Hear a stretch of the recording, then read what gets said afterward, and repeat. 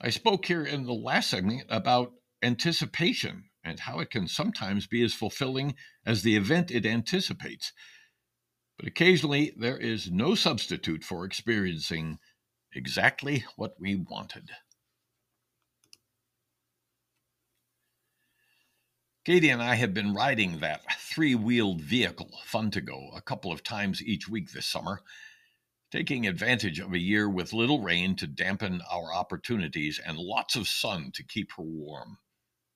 I tease her constantly on the cycle, exhorting her to pedal more so that I can take it easy.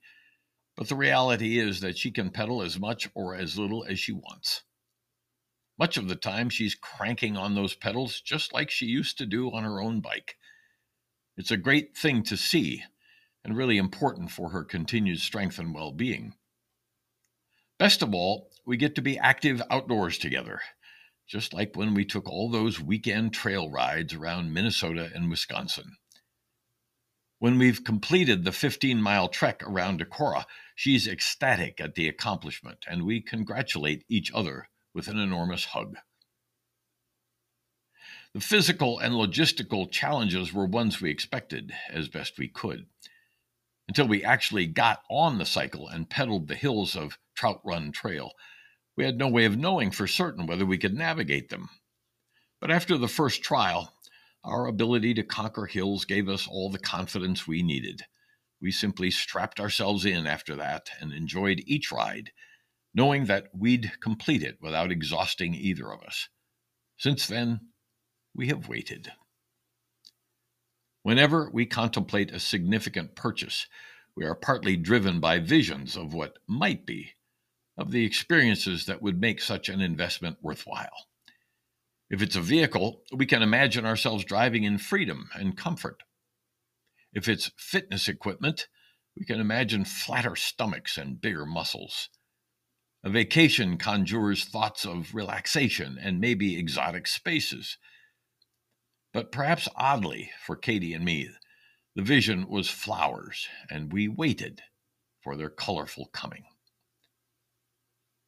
At this time of year, and all along the miles of the bike trail, wildflowers grow without limits. It's one of the attractions of Trout Run Trail, whether originally intended or not. And it's not uncommon to see bikers parked off to the side of the trail, marveling at the colors and endless sea of blooms, while breathing in the perfuming scents of prairie flowers.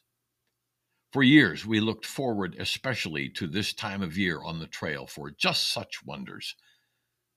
When Katie could no longer safely ride her own bike, that ritual came to a temporary end until we acquired Fun2Go this year. Now we're back, and the blooms seem even more brilliant than before, and the fragrances more intoxicating. Sometimes in our lives, realities actually exceed our dreams.